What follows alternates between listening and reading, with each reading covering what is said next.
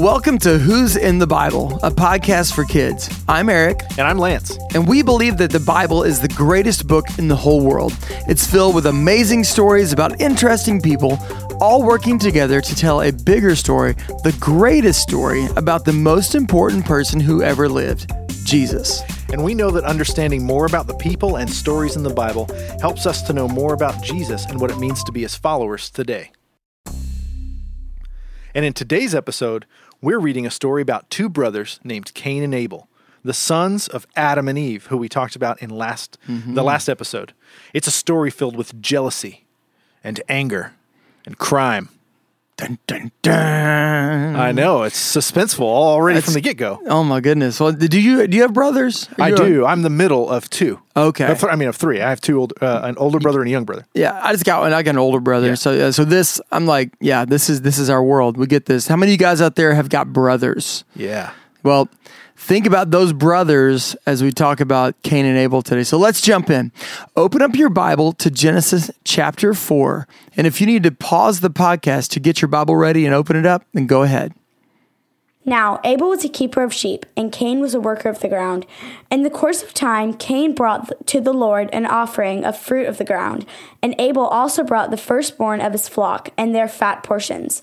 And the Lord had regard for Abel and his offerings, but for Cain and his offerings he had no regard. So Cain was very angry, and his face fell. Okay, well, here we are in chapter 4. We're talking about Cain and Abel, like we said, the sons of Adam and Eve. And the author has painted this scene for us. Life outside the Garden of Eden has continued. These boys have not only been born, but they're old enough to have jobs. And they don't dwell with God regularly, like in the garden, like their parents did. But they do seem to have some kind of special relationship with God because they're humans. Right. You know, a relationship that nothing else in creation has. And we hear that they've both offered God these offerings, these gifts is probably another way we should picture this. They bring a gift to God, each of them. So it says that Cain brings an offering of the fruit of the ground. And he's described as being a worker of the ground, like a farmer. Okay, yeah. Yeah, so he like grows things that you might find in your produce section at the grocery store. Oh, I love the produce section of the grocery store. Yeah, it's pretty great. All kinds of interesting things. What's your favorite thing in the produce section? The thing we buy most of are apples. Yeah, I like apples. Yeah, we eat a lot of apples in our home. I like on the fruit end, bananas. Yep. But then I also like the avocados. Ah, the avocado. Gosh, they're so good. So great. Okay, so Cain works the ground, but Abel is a keeper of sheep. He's a sheep keeper. Have you ever spent much time around sheep? Not on purpose. No. Not on purpose. You might see sheep at the rodeo or in a petting zoo. Yeah. Can I tell you, those are clean sheep. Not all sheep aren't? Well, no. Like that? One time my wife and I were in England and we were walking around this town that had a stone circle and you had to cut through people's yards. And this part of England, people were keeping sheep in their yard. Yeah. And we're walking behind these sheep. I got to tell you, the only thing you can see when you're walking behind a group of like just random sheep, dingleberries. It's the grossest thing. Well, that makes sense though. Yeah. When they got all that wool. Well, yeah. And things just stick back there. If you don't know what a dingleberry is, yeah. Ask your parents. Your parents would love to have a long or maybe conversation a fun with uncle. You. A fun uncle. Okay, so don't Google it. Don't. Okay, so they each bring this offering to God, where Cain brings some of his produce, it says, and gives it to God, but Abel brings. Now, detail is important in the scripture here. What it says is that he brings, let me look, of the firstborn of his flock and of their fat portions. That's important. Okay. Do you know why? Tell me why. Meat with fat on it is more delicious. That is true. That is true. You might not eat the fat, but when you cook the meat, especially when you slow cook it with fat on it, what happens? It just gives it more what?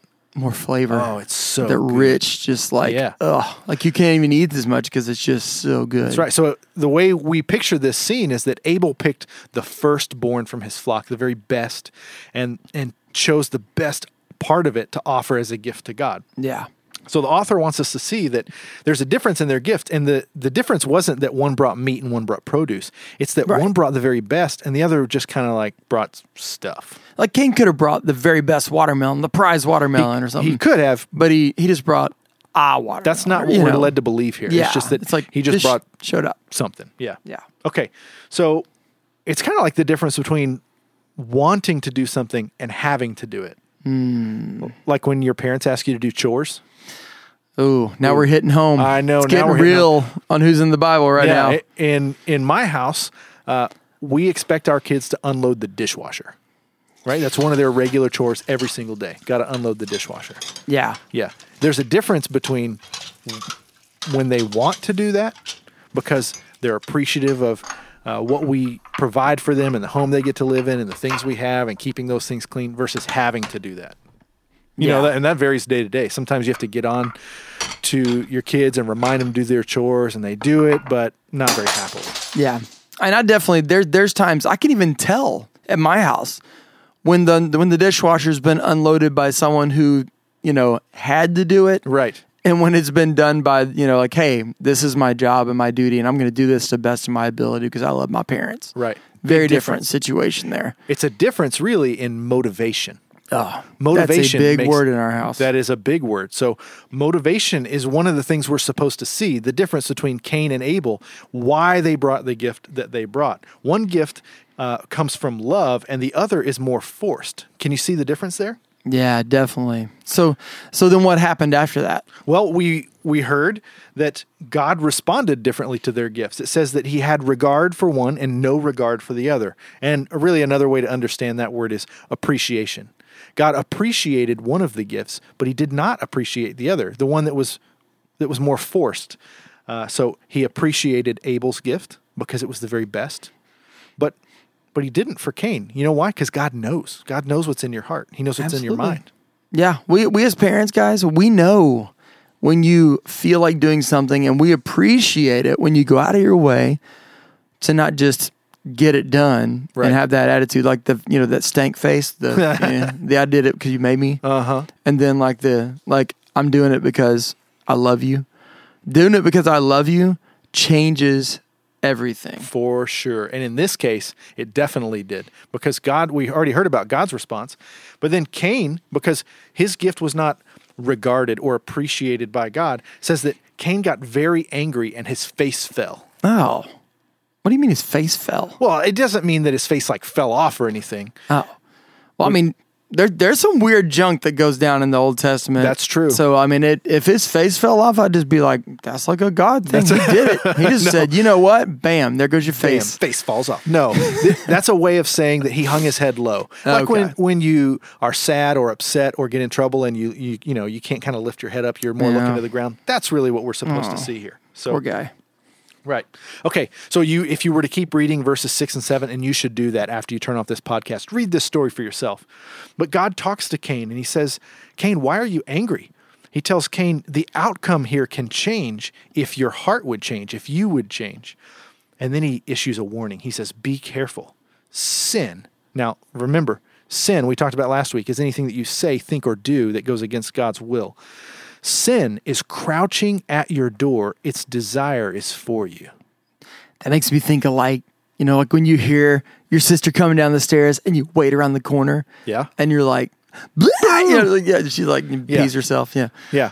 Well, that's one way of crouching. But the way the author writes this and the way God describes sin is more like, you ever watch one of those shows on TV where wild animals are like crouching, ready to pounce on something and tear it apart, like a lion? Yeah. Yeah, it's more like that. I remember this time. Less funny, for sure. Oh, yeah, less funny. And I remember this time being at the zoo with my daughter in a stroller, and we got real close to that lion area, and there's just a piece of glass between her and that lion, and he wanted to eat, like she was a toddler. He just wanted to, like, turn her into a snack. And it was kind of scary to be that close to such a powerful animal. I think, like, when I read this, that's what I think of. Yeah. That sin is this powerful beast ready to just crouch and tear something apart. God says that's true for us, especially for Cain. That's why he issues this warning. So, what do you think happened? Let's read. Cain spoke to Abel, his brother, and they were in the field. Cain rose up against his brother Abel and killed him.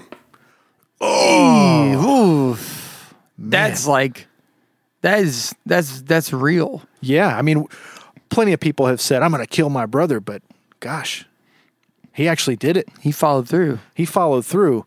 And that shows you just how powerful sin can be. When you keep reading from verse 9 on through the rest of the chapter, you see that God punishes Cain for that. Yeah. God is obviously not happy. He tells Cain that he wouldn't be able to be a farmer anymore because the ground will no longer give produce to Cain. That's a big punishment. He's going to have to leave his home and become a fugitive or a wanderer. And that anywhere he goes, that he'll never really have a home with his family again. And so Cain responds to God. He gets really scared. He's like, the word's going to get out. People are going to know. They're going to want to kill me because they know I'm a murderer. So God puts a mark on Cain so that people would know not to touch him, which is kind of weird. I don't know what that's all about. Yeah. But he says that anyone who kills Cain would experience vengeance.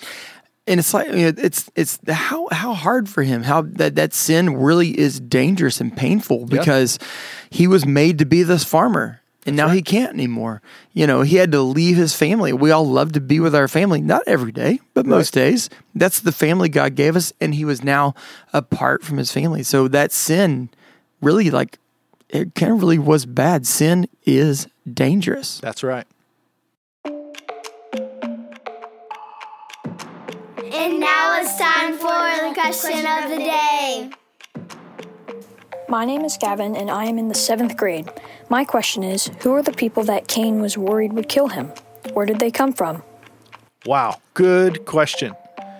And for 2 episodes in a row, we don't know. I don't really know. Sorry. Where did those people come from? Yeah, we don't know. I'll tell you what some people think. Some people think that those would have been Cain's relatives, like his siblings and maybe their kids. And as Adam and Eve had more kids, it'd be his relatives, and that's how that happened. Other people, other people point out that the Bible never says that this family were the only people on earth. That the Bible's just telling us these specific stories about these specific people for God to make a point. So I'm going to tell you what, we don't really know which one of those is right. Yeah. And can we tell you a secret? What? No one knows. Yeah. Yeah, no one can know. But it brings up an important point. Your question brings up an important point. That you should be a student of the Bible. Just like you're a student at school, you should be a student of the Bible, starting now and for the rest of your life. You're going to grow up and leave school eventually, but you should never leave being a student of the Bible. It's something you should learn to grow in and learn more about every day for the rest of your life.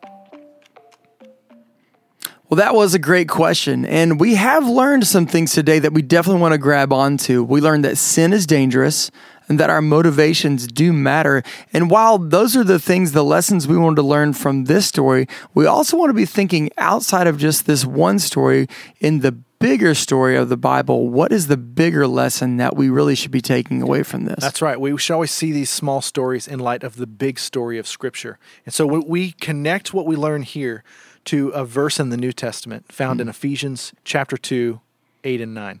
For by grace you have been saved through faith. And this is not your own doing. It is the gift of God, not a result of works, so that no one may boast.